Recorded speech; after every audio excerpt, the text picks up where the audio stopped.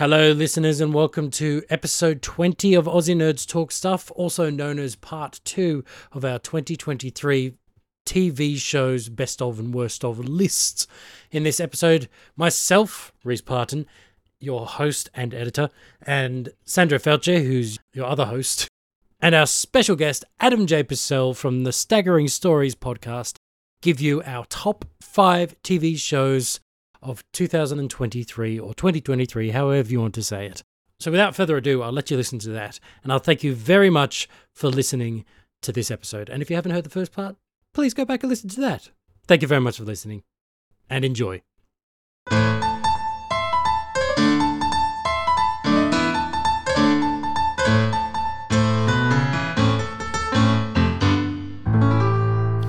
Top 5? Top 5, yeah. And it's quite an eclectic mix, actually. I kind of like that. All right.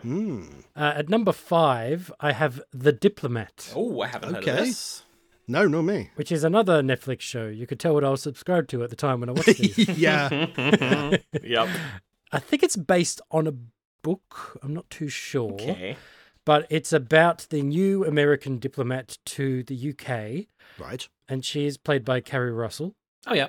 She is excellent. And her husband, or soon-to-be ex-husband, because she wants a divorce, but he doesn't. Oh, dear. And he's very charismatic and keeps talking her back into staying in the relationship, is played by Rufus Sewell. And he is fantastic. And I couldn't tell he's playing an American Oh, really? Okay. in this, and I couldn't tell. Yeah. And I almost didn't recognize him because the last time I saw him was in The Pillars of Earth, which was years ago. Oh, yeah. And it looks very okay. different now, but he's very good. Yeah. He plays her husband, and he's also been a diplomat previously. And he plays on the fact that they've got, their last name is Weiler, and he turns up at one of the functions she's meant to, and everyone thinks he's the diplomat, so he gets in there and things like that. So he undermines her, and it's a great mix of drama because some of the stakes get very high and there's some geopolitical stuff going on, but also the comedy is sharp and it's like a satire. It's also like a funny relationship breakdown sort of thing where they have a go at each other all the time and then they also make up for it a little bit. The cast is very good. Rory Kinnear is playing yet another British Prime Minister, but he doesn't get up to the same thing he got up to last time. No pig. No. Ah, well, that's a shame. No pig, exactly, yeah. I don't want to watch it now. And a man called David Gaiassi, I think is how you pronounce his last name. I recognize him from Asylum of the Daleks. He is the guy who survived and said, I forgot about dying, and then he turned into a human Dalek and the eye stalk came out of his head. That was a good moment. Yeah, it was a very good moment. He was very good in that moment. Yeah. I really liked him then. He stood out. And the casting people for this show thought he did too, because he plays a great character in this as well. And his dynamic, he's the foreign secretary for the UK, and he acts opposite Carrie Russell a lot, and those two work very well together. It ends on a bit of a cliffhanger, but season 2 is coming, thankfully. It was delayed because of the writer's strike, but it is back on track, I did see. Yep, that's good. Unusual for Netflix. Yeah, it is, exactly. It's unusual, but I think it was very successful. Yeah. So they're keeping it around, and I really liked it. A good mix of drama, comedy, satire, and political stuff, which I do like it when they do take the political stuff quite seriously. And it's also got Pearl Mackie in it too, so I quite like that. That's Oh, good. right. Oh, good. So that was number 5. Very good show. I recommend it. Number 4 is Doctor Who The Giggle. Ah, yeah. Nice. In many ways, this was the popcorn one out of them all, probably. Yes. I think the plot holds together. I don't know you can nitpick it as much as you probably could the Church on Ruby Road. True. But it certainly was the fan service. It was the most anniversary feeling for a 60th anniversary of a show. I mean, it literally had colorized flashbacks in picture form to the first time the toy maker appeared, which was very exciting. Neil Patrick Harris is such a great actor. Amazing. And That's So good. he just loved being this part. It was obvious he was just having a time of his life. And those teeth. Fighting the teeth. But I know some people, particularly Germans, didn't think the German accent was that great, but it was good enough for me to know he was doing a German accent. yeah. I think that's sort of the point, wasn't it? It was. Like, it was a very stereotypical Yeah. sort of approach to it. But I just loved his little moments. Who doesn't want a little toy horsey going clippity-clop down the stairs? Oh, it's the gun and the laser and the big boom. Yes, Like that. very Lots of funny. fun. Oh, dear. Yeah. And then And I'm okay with it because we haven't seen it before and we probably won't see it again because of the storyline about summoning a superstition at the edge of the universe. So now myths are becoming real. We had a version of the regeneration where the Doctor changes from one actor to another, happened differently, and we had them both on screen at the same time. right. And I loved it. I just loved it. Yeah. And the debut of Ncuti's theme was excellent. Yeah. Oh, it is. Yeah. Yeah, it was. I just really liked it. As a Doctor Who fan in general, I liked it. But I think if you could sort of understand that the Doctor changes sometimes, you might be able to sit down and watch it on its own. I don't know. Or Maybe. with the other three in the specials. I'm not sure. But I really liked it. Yep. Now, number 3, we have Loki season 2. Yeah. I definitely see why people have a very different ranking for it than previously. And I think the biggest difference is that it doesn't have the mystery of what's going on anymore. Yeah. That's true. I think that was a big driver of season Yeah, 1, that's a good but point, now we definitely. know a lot more about what's going on. Yep. Yeah. But what was going on was Owen Wilson and Tom Hiddleston being fantastic together. They were. You mentioned actually how he was a pretty stereotypical villain early on, and now he's grown to be one of the more interesting characters in Marvel. Yeah. I think both Odinson brothers really lucked out in that Yeah. because Thor was such a cookie cutter, He was. bland hero the first time round, and then his journey was one of the most tragic of them all. And Yeah. Hemsworth played the meaty opportunities he got very well, and same with Hiddleston. I mean, he's just a fantastic actor anyway. Yeah, he was just fantastic. The jumping between tragedy and drama and excitement when he figures out maybe you can get out of the Groundhog Day element of it. He gets very excited. I'm going to name an elephant in the room too. Okay. I think Jonathan Majors did a very good performance, but obviously he's been found guilty of what he's accused of. So his behavior outside of it Yeah. was appalling. Yes. Yeah. But his character was very interesting, and his performance in this show in particular was very good. Yep. So I don't know if people are able to separate the art from the artist very well, but in this case, I'm sort of doing that. But I recognize since this came out, he's been found guilty. Yes. For sure. But that doesn't take away from the fact that he's a talented actor, and he did a good job in this. Yeah. But yeah, remarkable show. Amazing ending. The final sequence is incredible. Yes. The music in particular. And in the same way as a show I'm going to mention very soon, this could be the end. This could be it, and it is a very satisfying end. It's a Absolutely. poignant conclusion for the character, poignant conclusion for this show. It probably is the end of the show, even if the character does come back. Yeah. But it's very, very good, and just nailed the landing, which a lot of shows in general, but especially Marvel shows, don't often do. Yeah. On to number 2. Yep. We have The Mandalorian Season 3, Ah, yeah. which I actually think may be the strongest for me Okay, interesting. Right. of the 3 of them, yeah. The first one I loved, and the visual effects of it were amazing, and the volume I hadn't gotten sick of yet. So that blew me away. That sort of idea and the way they used it was great. And the introduction to the characters was great in season 1, but I thought it was a bit slow most of the way through. But this, I don't know, this had just enough of, I feel like a bit like Visions and Strange New Worlds and all of that. It had a few more swings than previously, like bringing Jack Black and Lizzo into it. Oh, yes. I forgot about them. Which I know some people didn't like, but I quite liked. It's fine. Yeah, I don't know. It was one of the strongest seasons. Also, I think because it was the thing that made me finally go, Ahsoka's coming. They're doing a lot of Bo-Katan stuff here. Yeah. I really should have finished Clone Wars. So I did, and the two of them together work well. They're married. They bounce off each other quite well. So maybe it's because I took that plunge and finished off Clone Wars. Maybe that's part of my problem is I haven't seen all of Clone Wars or even all of Rebels for that matter. Yeah. Fair enough. Clone Wars stuck the landing too, by the way. Just want to say that. Which feels like a pun if you know what happened in the final episode. Okay. Good point. But yeah, no, it's very good. The final season in particular is very good of Clone Yes. Wars. But there's a stint there from 3 to 5, I think, or 3 and 4 are particularly good. But yeah, I finally went back and watched that, and I really liked Bo-Katan in both shows. So I agree. that was good. I definitely see people worried that maybe Din Djarin's not in it enough. But I don't know, just you could play around with the meaning of the name The Mandalorian. It could be the Mandalorian Creed they're talking about. It could be the Mandalorian people they're talking about. Yeah. I feel like as well they kind of finished his arc.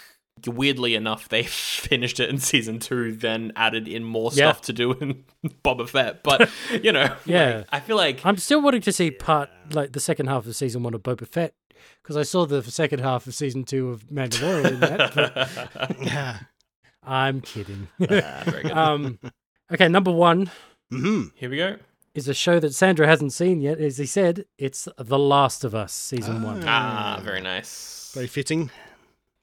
Yeah, The Last of Us and the last show on my list. Indeed. I don't know how to explain my appreciation for both the game and this show, but I think it came around at just the right time in 2020 when the world was being overrun by a pandemic. Yes. Obviously, nowhere near as disastrous consequences as this. But I connected very much to the characters because I was in a similar situation to Joel in that I live in a different state to where my son lives with his mother, and we've got it sorted out now that he spends time with the two of us individually. But at the time, the borders were closed, interstate borders. Oh, right, yeah. So it made it very difficult for me to see my son, and we did it via FaceTime. We had conversations. And so I felt really cathartically connected to Joel, and his loss is obviously much bigger than mine. But I don't know, there were stressful times. It was 2020. We didn't know what was going on. We needed something to do, and I played it as something to do, but then I really hooked into the story of it, and I loved Troy Baker's performance as Joel in the game, and I loved Ashley Johnson as Ellie. And then I feel like the adaptations of the bits they chose to take from the games into the show were just on point. And that anything they added excellent. Worked so perfectly for the medium of TV. Like, it might not have worked so well in the game, but they took the best bits from the game story-wise, put it on TV, and then they added, Sandra, you would have seen this, the opening of it had Christopher Heimdall and, what's his name, John Hannah, as doctors and scientists talking about what they're scared of the most, and one of them was scared of a pandemic like COVID, but John Hannah was scared of fungus. And then there was that line, that really haunting line that stays with me to this day. It's 2 parts. He says, what if the world got somehow warmer? And then, of course, since then, the world's gotten warmer. Indeed. And then the host, and the guy who played the host, the response to it was very good. He says, well, what happens then? We lose, is what John Hannah says. And chilling. And I feel like the third episode was entirely added. Yeah. But the first few episodes had some really excellent additions like that. Like, there's a bit where it goes to, was it Jakarta? Yeah, I think so, yeah. There's a bit there where they first discovered the spores interacting with humans, and the doctor there had a very chilling line about what to do. I won't give it away because it's great to watch it when you finally do, Sandra. But I think the storytelling in The Last of Us game really elevated storytelling in that medium of video games. And I think transferring it to TV, you've got Craig Mazin, who's a great TV storyteller, and then you've got Neil Druckmann, who told the original story, working together, translated it to TV perfectly. So story-wise, this is exceptional for me. And then Pedro Pascal, wonderful casting. Bella Ramsey, I just can't believe how good they are in anything they're in. I love them so much. And Nick Offerman in that episode. Oh, and Murray, what's his... Oh, Murray Bartlett, the Australian guy. Yeah. Yeah, Murray Bartlett. Oh, yeah. I did believe he was Australian in The White Lotus because he deliberately played it that way, mate. Yeah, that's right. But in this, he's so wonderfully convincing, one, as American, but two, as someone in that storyline, which I won't give away because it added and it was poignant and it was wonderful. And to tie in what I was saying about Loki, the ending of the game and of this are almost scene for scene. Yes. And shot for shot, which they don't always do, but when they do, you go, yeah, good on you. And it's a perfect ending because it's in a world that keeps going. So the characters can keep going, but you're satisfied. Yeah. You could watch more, and we're going to watch more. You could play more, and we did play more with part 2. Or you could just see a wonderful, almost perfectly told story in both formats. So, yeah, I really appreciate this story as a whole. And in both formats, it works wonderfully. So that's good. Last of Us, amazing show. Agree. Awesome. All right, with your number 1, I'll get into my top 5. Kicking it off then with number 5, which goes to season 3 of Only Murders in the Building. I must catch up with that. Is Meryl in that one? Yes. Awesome. Yeah, yes. It's a show. I feel like I think I saw season 1 in 2022, which was the year after it came out. I saw season 2 the year after it came out. This is the only time I've seen the season, and it's been eligible for an episode, so that's good.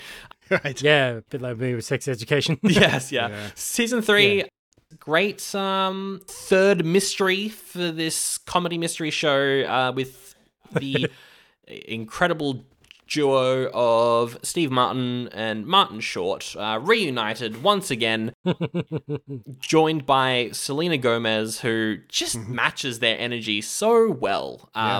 Just fantastic. And the three of them have a podcast about true crime, and they're always doing episodes, but only covering murders that happen in the building. But what happens when Paul Rudd is murdered in a theater? Ooh, that's what season 3 decided to cover, and it was really fun. Meryl Streep showing up as well. Yeah, as mentioned, pretty fun season. I think it's the weakest of the 3. It focuses really heavily on character stuff rather than the mystery itself, which I don't feel like necessarily worked as well as seasons 1 and 2. A lot of the time, the gang spends time by themselves. They kind of did a Guardians 2, a usual thing that happens with a lot of shows or movies that feature an ensemble at some point. They're like, we're going to split them up for a whole story. And that's usually the worst story featuring that ensemble a lot of the time, because you like when they're together. And I think season 3 suffers a little bit from that, but it was still really good. Pretty good mystery. Unfortunately, I wasn't able to predict this one. I did predict season 2 pretty early on, which I was very proud of, but I wasn't able to get season 3. I got too distracted on a giant red herring for the entire season, which was good. It's like a Ryan Johnson film. Yeah, exactly. Was it Baskin Robbins? Did they kill him? Actually, no, I'm not going to say that, but maybe. I do like how... Well, they never forget, we know that much. I do like how Paul Rudd, he is an actor who is, doing a stage show, but his character is known for playing a character called Cobra, who's a superhero, who's a Cobra Man, which is a good kind of joke on Ant-Man. There's some great jokes in there. He's great in this, obviously. Meryl Streep is really, really good in this as well. I don't think I've seen her in anything where she's actually really good for a while. She's such a great actor that she's automatically good in stuff without trying, but I feel like she was trying something new in this, and it worked really well. So yeah, I highly recommend it, just as a show in general, but also as a third season. It's still pretty good. I think they're doing a 4th one. Yeah, they are doing a 4th one. I feel like they'll probably have to wrap it up pretty soon, though, because they're already kind of stretching the premise a little bit with season 3, but we'll see what happens. It's great. If you like mysteries, if you like Ryan Johnson style mysteries, you'll probably find something to like in this. So yeah, it's great. And if you just like Steve Martin and Martin Short, they are obviously incredible in this. They are fantastic. So yeah, and each season sets up the next season, and the setup that we have for season 4 is excellent. So I'm very excited to see what they do with that one. On to number 4, and every show from here onwards is tied, basically. I think they're all the best of the year. The reason why number 4 is at number 4 is because I haven't finished it. I've seen 6 out of the 10 episodes, and unless they drastically change the style of how the show is made, it will be at this point in my list. But I put it in because I needed something to not have Secret Invasion in my top 15. So, number 4 goes to The Curse, which it's a show written and starring Nathan Fielder and Benny Safdie. Benny Safdie, he was in Oppenheimer as one of the scientists. Along with his brother, he directed Uncut Gems, which is one of Adam Sandler's best movies. Just just a panic attack in a movie.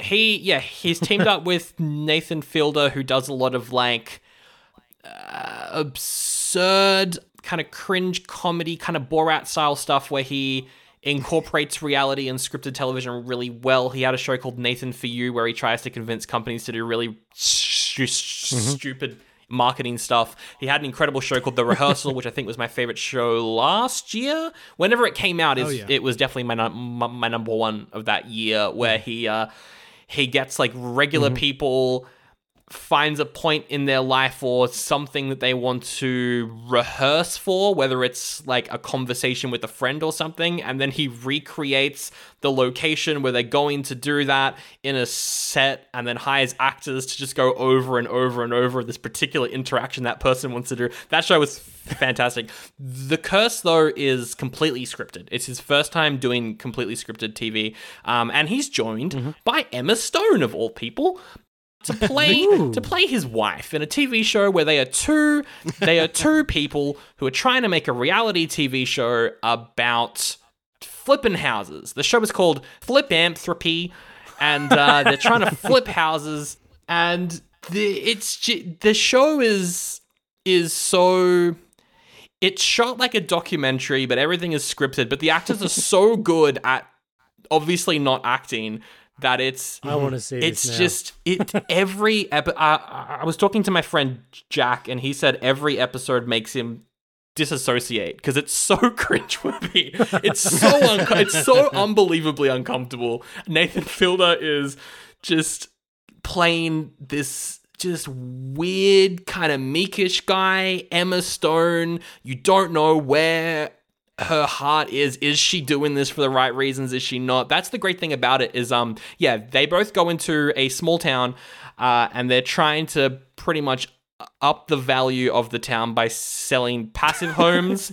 And they claim that they came up with the idea for the homes, but they haven't. They stole it from someone else. They're also trying to like acknowledge and work with the indigenous people of this town, but they do so in an incredibly problematic way, and that's consistent throughout the whole show. Is you're just going, what are they doing? They're trying to help people of a lower economic status, but they're doing it in a way that is just talking down to them, and the whole time, it's so patronizing. And the whole show hinges on this moment where Benny Safdie, who is the producer and director of the show, he tells Nathan Fielder to give $100 to a random girl on the street and then take it back. So they get the shot of him donating money, and then he's like, but actually I need that back. And when he takes it back, the young girl, she curses him. And from that point onwards, he reads into everything bad that's going on. He's so paranoid the whole time. Is this the curse? Is this a curse? It is fantastic. It's not an easy watch. It feels very David Lynch in that it's just long shots of nothing happening. It's very it feels like a documentary. There's this one scene when Nathan Fielder has to like distract someone and like so that he can use their computer. And it's this long, like 10-minute scene where he tries to pour water on the guy, but it just goes on the ground. So then they've got to clean it up. And then he's trying to pour more water on the guy while they're cleaning it up. It just goes on forever. And the soundtrack the whole time is very Jodie Whittaker era Doctor Who, like synth stuff, which just makes you feel really uneasy the whole time. Yeah. I want to check this out because another 2020 thing that happened during lockdown and when we were looking for things to do is that my mother and I would sit together and watch a lot of those housing flipping shows. And some of them in America, the characters they're not characters, obviously, but they are people. I think they're deliberately hammered up for the cameras because there's a husband and wife team and he's just so silly. And so I just want to see it for that sake, like compare real life people to these characters. One great thing about the show is, most of it is like the behind the scenes of a making of that show, and they do like focus groups, and at one point they're like, the husband's really boring, and then Nathan Filter just then goes all out on the comedy, so much so that it's too much. Like Emma Stone in this, I feel like getting I don't want to say an actual actor, but she is the actual actor of the three main cast. Well, I mean, Benny Safdie was in Oppenheimer, but like... I know what you mean. Yeah, like those two are so good at what they're doing, to then bring a third person in as just an actor, like she nails it. She is fantastic in this. The three of them have great chemistry, and it's just their relationship is so weird. It's fantastic. I highly recommend that. It's not an easy watch, which is why I haven't finished it yet, because sometimes I'm just like, I just don't feel like watching this right now. It's it's like once a week. Out a bit. Yeah, you really want to space this out. But it is great. It's on Paramount Plus, so it's kind of annoying to get in Australia, but it's good fun if you can find it. So that's number 4. I spent a long time talking about that one. I'm going to spend probably an even longer amount of time talking about number 3, which goes to Poker Face. Oh, yeah. Speaking of Ryan Johnson earlier, this is his new TV show starring Natasha Lyonne. If Knives Out was a love letter to Columbo, this is just Columbo. Because this is what he's done with Knives Out, which is pretty much give you all the information straight off the bat. Every episode starts with the murder, and you know who did it from the first 10, 20 minutes. And then you see Natasha Lyonne come through as a great character. She plays a casino worker who has to go on the run from some pretty bad blokes. But she's got a gimmick, and that gimmick is she can tell whenever someone is lying. So she can figure out any crime pretty easily. So the show is just kind of watching her go from mystery to mystery. You already know who did it. You don't necessarily know why. Columbo. And it's just Columbo, but written by Ryan Johnson. So it's incredibly self-aware and very funny. And I mean, it's Natasha Lyonne as well. So she brings her comedy chops to it. She's fantastic in this. I was just thinking about how she could tell if someone's lying. It's the reversal of when you could tell one of the main characters from Knives Out was lying. Exactly. Well, yeah, exactly. Good point. Every episode has a bunch of guests kind of come through. She's the only consistent cast member, aside from maybe Benjamin Bratt from Burn Notice. He's one of the main characters.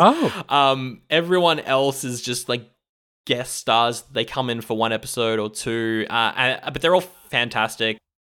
Just to name a couple, Adrian Brody. Yeah. Tim Meadows was great. Tim Blake Nelson, Nick Nolte, Joseph Gordon-Levitt, Ron Perlman. There's heaps of great names in this that come through, even if it's just for a couple scenes. Simon Helberg from Big Bang Theory is in this, and he's incredible. For further proving that everyone but maybe Leonard, they're all great actors. So, it's great.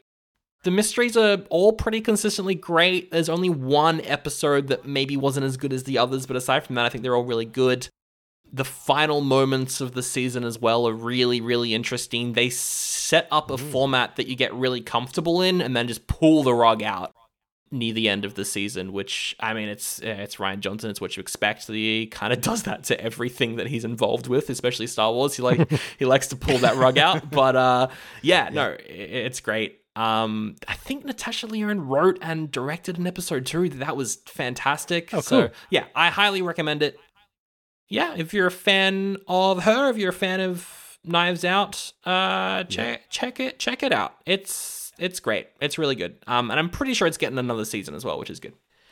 Then number 2, which I think I already spoiled in our movie episode because I kept referring to actors from this show and saying that it's the best show airing right now. Number 2 is The Bear, season 2. Right, yeah. Which is about Jeremy Allen White. He's a chef, award-winning chef. He has to slum it in his dead brother's sandwich shop.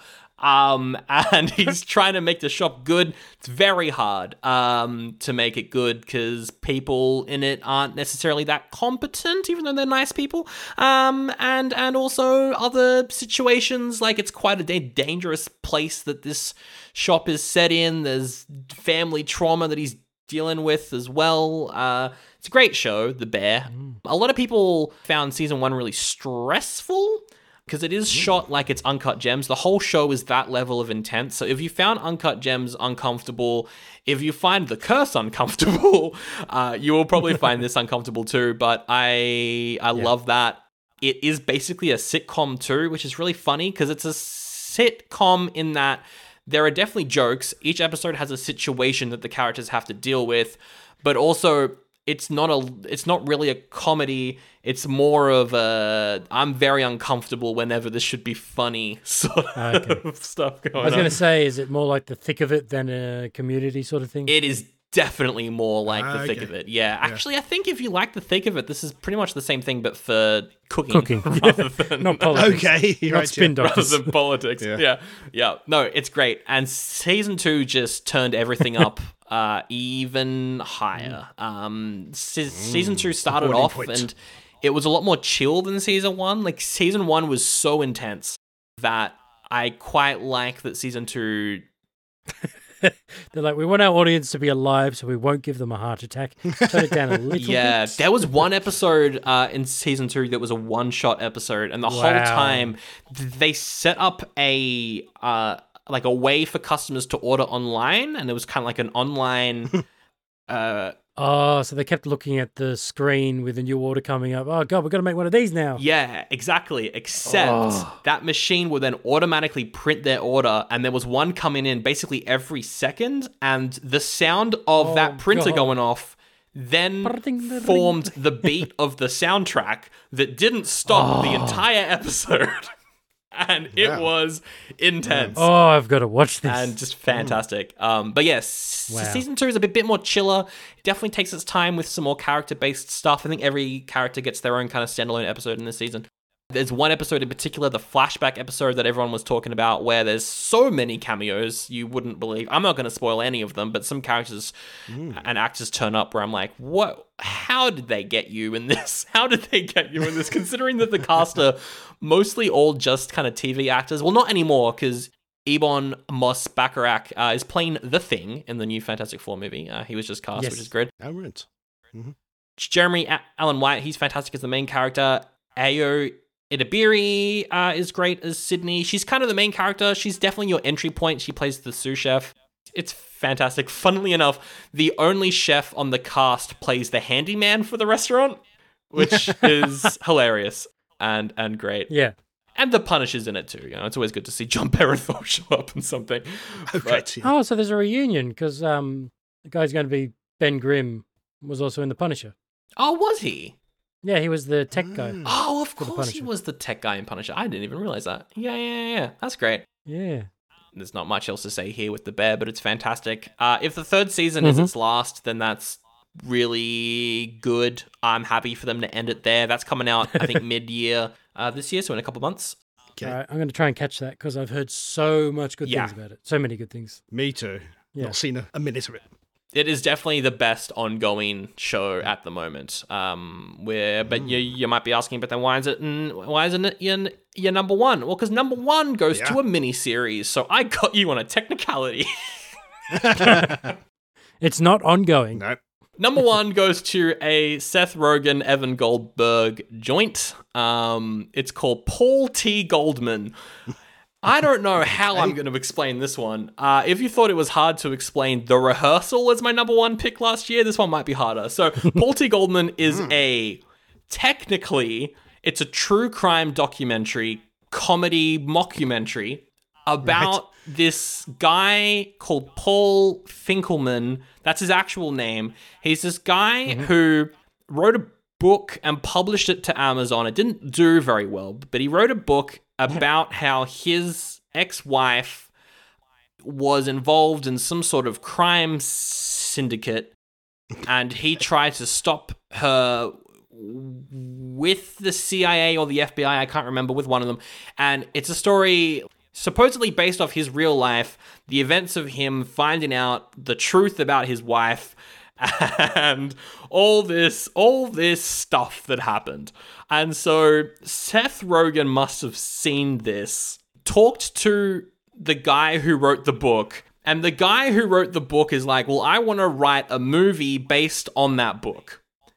And so this TV show is the filming of that movie that is based on the book, but it's also the documentary following the life of the real person as he talks to camera and says the actual story. And then we cut to how he's embellished it in the movie version of that story and how he wants to make it a franchise and stuff. But then it's also the unraveling of how everything he says is true is obviously fake. And so then it's the crew of the people making the movie adaptation interviewing him and then interviewing other people to make a behind-the-scenes documentary that then reveals the actual truth of what he is saying happened, which didn't happen. And then it's also the movie that they're shooting as well, the dramatic movie where he's chosen to play himself, and he's a terrible actor. It's very funny. So it's just all these different layers of true crime, and then a parody of true crime, and then also a documentary, and then also dramatic reenactments, and then also it's just a really interesting character study of a real person who just kind of wanted to feel special at the end of the day, and so he did everything he could do to feel special, and just how they delve into that. It's mostly really funny. Sometimes it's a bit sad, sometimes it's a bit shocking. It's just bizarre. Yeah, it's just really bizarre, and it's the most unique documentary I think I've ever seen, which, of course, it's a documentary by Seth Rogen, so it's going to be unique. So what you're saying is it's like the special features of the cast of Stargate SG-1 talking about the episode Wormhole Extreme. Right. Where in the story of the show, yes, this character actually makes a fictional show within Stargate based on the events of the Stargate program, which is the fictionalized military organization within the Stargate SG-1 TV show. Yeah. Pretty much. Yeah, actually. Pretty much it's that. Yeah. Yeah. No, it is so unique and so interesting, and there's so many layers. Whenever you're like, surely they're wrapping it up now, there's just a bunch of new stuff that comes to light. It's just really interesting. It's just a really interesting piece of media. And it wraps up really well as well, because the whole time you're not sure whether or not they want you to like the person that this is about, because they're going around and they're obviously trying to disprove everything that he has claimed is true, while also making a movie based on what he said. It's very interesting. And then, the way that they wrapped it up is actually really, really well done. It's 6 episodes. They range from like 20 minutes to like an hour long each episode. It just kind of depends on what they're focusing on. If you could track it down, I highly recommend it. Yeah, Paul T. Goldman is my favorite show of the year. It just purely based on how unique it was and how I was not expecting any of it. Right, yeah. Yeah. Oh, even just like the casting of roles for the movie and how that goes. Yeah, like the behind the scenes of him kind of like directing the movie adaptation too. It's just, it's just very interesting. So definitely check that one out. That's my favorite show of the year. But also just watch everything on my list, honestly.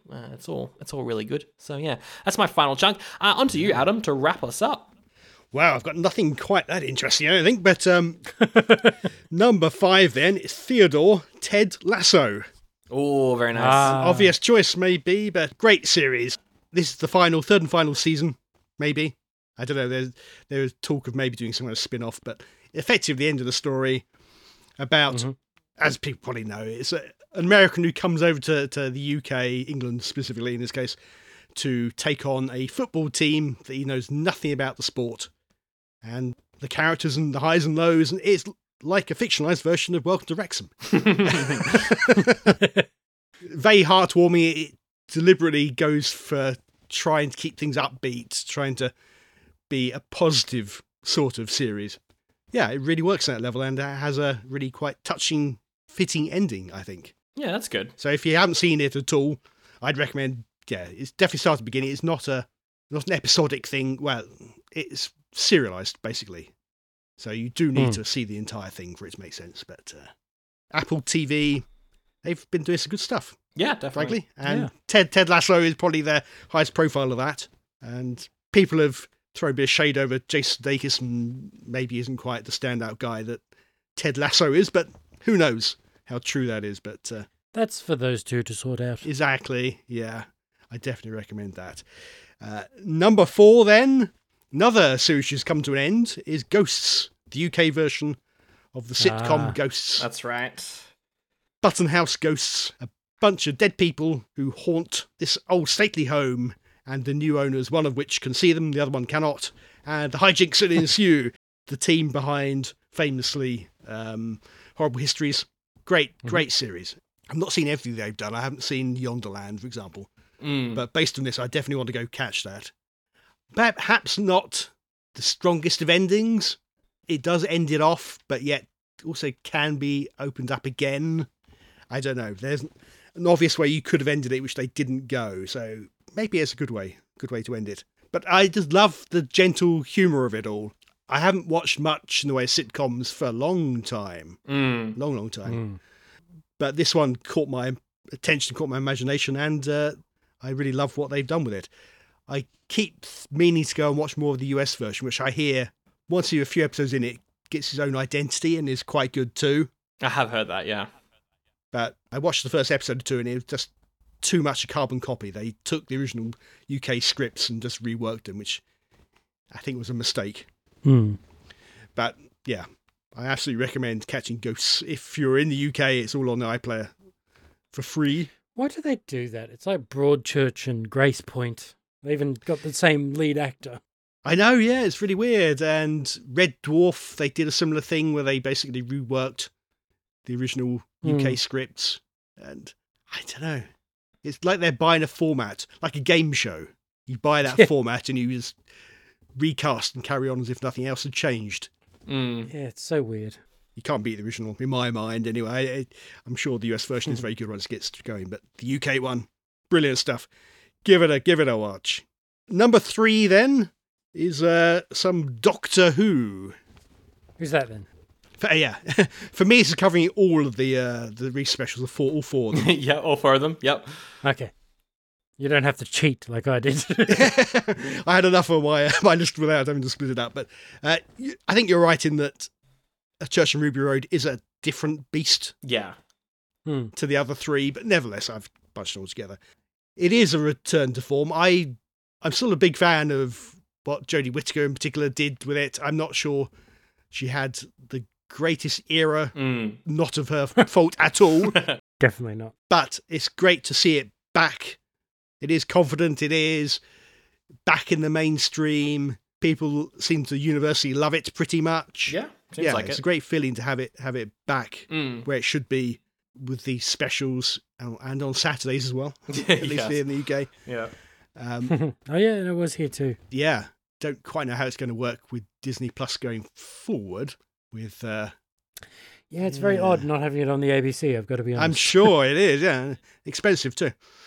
Yeah, it's weird not like watching it at the same time as everyone. That's the weird part for me. It's like I'm so used to everyone watching Doctor Who and then we all message each other about it afterwards, whereas now it's just kind of straight to streaming. Yeah, someone wakes up in the morning and they chuck it on and then you go, oh, but I sort of had 7:30 at night planned. Yeah, exactly. Yeah. Which is fine. Like, I feel like the community is still there to talk about it afterwards, but it's not as easy as it was, or as planned out at the same time as it was anymore. That is the problem with streaming. Yeah. Everybody's got their own schedule at that point, but that's the way it's going. In this country, we're already talking about getting rid of our Freeview, our broadcast system entirely, and everything going entirely IP-based, even for all your mainstream TV channels. Scary. It's probably a good decade off, but they're planning it already. Yeah, wow. So, yeah, things are changing. But, yeah, I was very wary about Tennant and Tate coming back. I thought this was just a way of trying to get mainstream people back into it, trying to almost erase Whittaker, but it didn't. And I'm very glad he made a very pointed effort to say, no, that stuff happened. The flux, the Timeless Child, that happened. It's stayed with the Doctor. Yeah, that was really good. Yeah, so as a fan, I'm really pleased it has gone that way. on a character's level, the Doctor's still really impacted by the revelation Yeah. they experienced. And then plot-wise, the Celestial Toymaker references it in the giggle. Yeah, along with past companions. Although, not any of Whittaker's companions, but they didn't die, fairly. And then Amy Pond came along, and the Doctor loved Amy Pond. No, he didn't. And, I would say, for me, the weakest of the four is Church and Ruby Road. Yep. Okay. But it's not in a way bad, but it had a job to do, which was to introduce the new characters. Yeah. The plot was neither here nor there, really. For sure, yeah. Next would probably in order, it'd be Star Beast. Great fun, a bit of a romp, bit of a get people back into the mood of it. Then you had... the Wild Blue Yonder. Well, thank you, Wild Blue Yonder, which was a great creepy one to remind people that Doctor Who can do different things each week. Yeah, I feel like that's what they did perfectly, these specials. Yeah, exactly. And for me, the best of them is the giggle. Yeah. Just because, what a great villain. Neil Patrick Harris. Oh, I know. Yeah. Totally owned that role. And and getting the two Doctors together at the end. I don't know how they're going to explain what happens to the 14th Doctor, ultimately. Yeah, the more I think about it, the more I get confused by it. But never mind. Is he suddenly just going to disappear like everyone did in Marvel? I don't know. Maybe we shouldn't think about it too hard. Yeah, well, he can't really die of old age because then he's just going to regenerate. But then maybe he'll regenerate back into the Doctor? I've no idea. Yeah, I don't know. I'm sure there'll be some they'll figure it out at some point. Maybe that one just keeps bisecting forever. Yeah, so you end up with maybe. Billions of... yeah. That's... I mean, there's always a problem. Why isn't every creature the Doctor ever encounters the Doctor as well? Yeah. If they end up giving the character infinite regeneration. Yes, exactly. If they are immortal, then they will ultimately be everybody, yeah. And not just immortal as in they don't die ever. They change. That would be absolutely. That would be a great season finale twist. We've had a companion for the whole season, then in the last episode they're like, by the way, I'm the Doctor. They're the Doctor. Yeah. Ooh. That'd be good fun. Is Ruby really the timeless child? Well, she's a limited time companion apparently. Well, apparently so. Yes, that's right. Yeah. Another I hope not. Another problem with them recording so early, but anyway. Yeah, exactly. True. Yeah, great to have it back. Triumphant return, I feel. Very, very pleased with that. But it's not my number one. Not even my number two. My number two is another Apple TV series. It is Silo. Oh, it is? Yes. I've heard it's good. I loved Silo. I should probably explain what it is. Basically, set some nebulous time in the future after an apparent apocalypse, potentially nuclear apocalypse, something like that, and everybody who survived it is in this giant silo. Hundreds of floors deep into the ground, about 10,000 inhabitants, and it's run in a quite despotic way, maybe. Any technology from the past is forbidden knowledge of the past. People are not allowed to know what happened. Right. We don't want you to learn from it. And there's that mystery of what happened, and then people are banished if they try to find out what happened. Okay. And you see them go out and immediately die on the surface of this wasteland outside. Right. Yeah. But then, is that real, what we're seeing? It's just on the screen. Is that faked? What's real, what isn't? And that mystery of it. Really well done. And they get a second season, I'm very glad to say. Rebecca Ferguson is the main character. Ah, yes. Okay, that's good. Who is promoted up from an engineer to be effectively the chief of police, despite not being a police person at all. Yeah, very interesting, very political mystery, and yeah, if you know, what's that? The Vault series of games, Fallout, which is also Fallout. getting showed this year. We'll see how that goes. Yeah, exactly. Yeah, it feels like a Fallout. Okay. TV series. Yep. Wow. But twisted even more. Right. And I do wonder, I suspect that this is going to be a lot better than the proper Fallout series. Yeah, that Fallout series. It is based on a series of books. But yeah. I saw that they were based off some books. I kind of wanted to read them first, but I've heard that the TV show is a bit better than the books were. But yeah. Oh, really? Okay, it's unusual. Yeah. Yeah, I was very tempted to start reading the books after, but I think I'd rather see season 2 before reading any books, because there are so many mysteries which I'd almost like to see unveiled on screen rather than just know it. But talking of that, my number 1 is The Last of Us. Hey. Oh, wow. There it is. Top of both your lists. Wow. Yeah. So there's a story which, this one I was playing it in parallel with watching it. That's So a good at some way to do points it. I was a little bit ahead, at some points I was a little bit behind, depending on where I'd got to in the game, Right. and where the TV series is up to. So that's quite an interesting experience in itself. Yeah. But what a great series. I immediately went out and bought it on 4K as it came out. So did I. It's actually the first 4K I've bought. Right, yeah, absolutely worth it. Mainly get Blu-rays, but this is worth it. It is. I'm not sure there's much I can say which you didn't really, but that's Sorry. superlative. It's incredible character work, amazing performances in a world that you can actually believe. A lot of these post-apocalyptic worlds, like The Walking Dead, stuff like that, it very quickly starts to become old and stale, and you don't quite believe it. Why are they all still alive? Yeah, exactly. But this one, you could absolutely believe it. It absolutely felt real. Yeah. And some incredible moments with those characters as well. That's So good. yeah. Brought a tear to the eye many a time, I have to say. Mm-hmm. Powerful stuff, and what amazing choice of cast as well. Oh yeah. Absolutely top notch, every single one of them, whether they be the regulars or the... So have you played part 2 yet? No. But I've started playing, I should say, which I've only actually got about 20, 30 minutes in. You're in for a roller coaster, and a brutal one at that. Yeah. Yes, you are. If you're just playing 2 now. Yeah, definitely. I started playing, I thought, actually, do I want to do it at the same time watching season 2 again? So I stopped, I'm not sure. I think you... I feel like season 2's... You're maybe not going to be able to play them and watch it at the same time. It's going to be Yeah, quite it is different. different. It's very different. Yeah, the layout is... Right. It's not as linear. Right. Yeah, not as linear, so I don't know if that would necessarily work for the second game. Maybe, but yeah, I don't Okay. know. That's good. Okay, maybe I should not hold off then. But yeah, if you haven't seen The Last of Us, I absolutely recommend it. It's Oh yeah. amazing, powerful stuff. Yep. Really is. Really, really, really good. Awesome. So with The Last of Us on the top of 2 of our lists, it's pretty conclusive that was Yep, the best there we show of the year, Indeed. I reckon, There we go. Yep. at least Yep. among us. Was it even nominated for anything, or could it be nominated in the current window?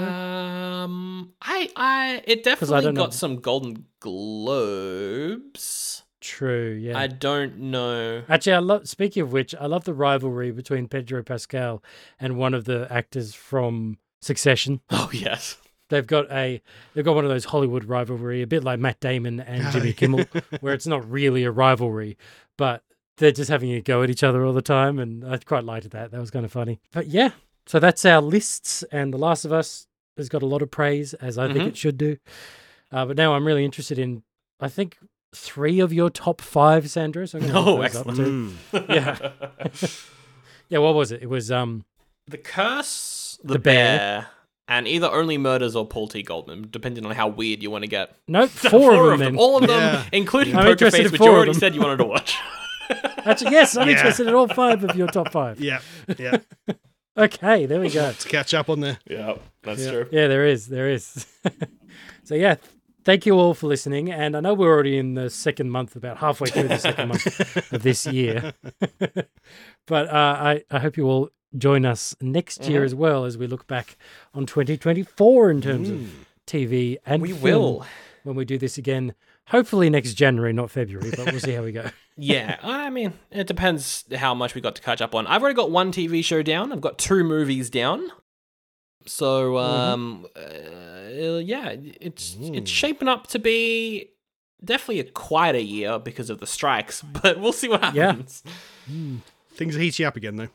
Yes, definitely. So yes, thank you very much for joining us. This time around, I didn't actually put a call out on social media for anyone to give us their favourite shows of the year. But you could do that in the next episode That's right. if you wanted to. In the episode description, there are plenty of ways to contact us. You can email us. You can message the social media accounts for the show online, and we'll happily read any correspondence you send in. And I'm not quite sure what we'll talk about next time, but we've got a bit of a lineup. We went through it in our movies episodes, but we plan to go through the James Bond films. We want to rewatch the new Doctor Who from 2005 onwards. I say new, but next year that is 20 years, so it's old. not really new anymore. I feel like that's probably going to be the next episode because you've already seen all of Eccleston's season. I need to watch the second half of it. So I reckon I'll probably, I got some weeks with not a whole lot of work going on, so I'll probably speed through that and we can get that out pretty quickly. And then in April, you'll have no time at all. In April, I don't even know how I'm going to do Oldie But a Goodie, so we'll see what happens. And we've got plenty of other things. Like we want to do the Star Trek films. Yes. Next gen onwards. So Star Trek and Kelvin and things like that. We've got things lined up, but yeah, probably back to season 1 of Doctor Who, finishing off with the second half of that. So if you want to talk about your top shows or top movies, or what you think of the second half of Christopher Eccleston's season of Doctor Who, please contact us using the methods mentioned in the podcast description. Yes. Thank you very much for joining us again, Adam. It's always you. a great delight to have you come and discuss TV and movies. Yeah, so much great stuff out there. There is. Oh, yeah. I reckon we should also maybe pick a specific thing to talk about, because we talk quite broadly, but it would be kind of good to talk about maybe where Doctor Who is now compared to where it was 20 years ago, That or would be something like good. that with you, someone who's a big Doctor Who fan as well. Yeah, so. yeah, indeed. Yeah, we haven't reviewed something like that. I think we did Picard season 1, but I don't think we've done. We did anything. Picard, and that would have yeah. been on Consumed, not on this show. So yeah.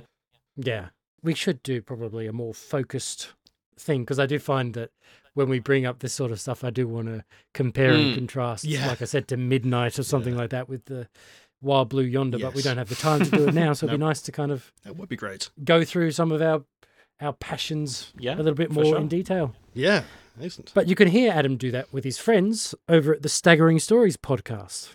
Oh, thank you. All right, I think that's it, gentlemen. And thank you very much for listening, listeners. Thank you. We'll see you next time. Goodbye.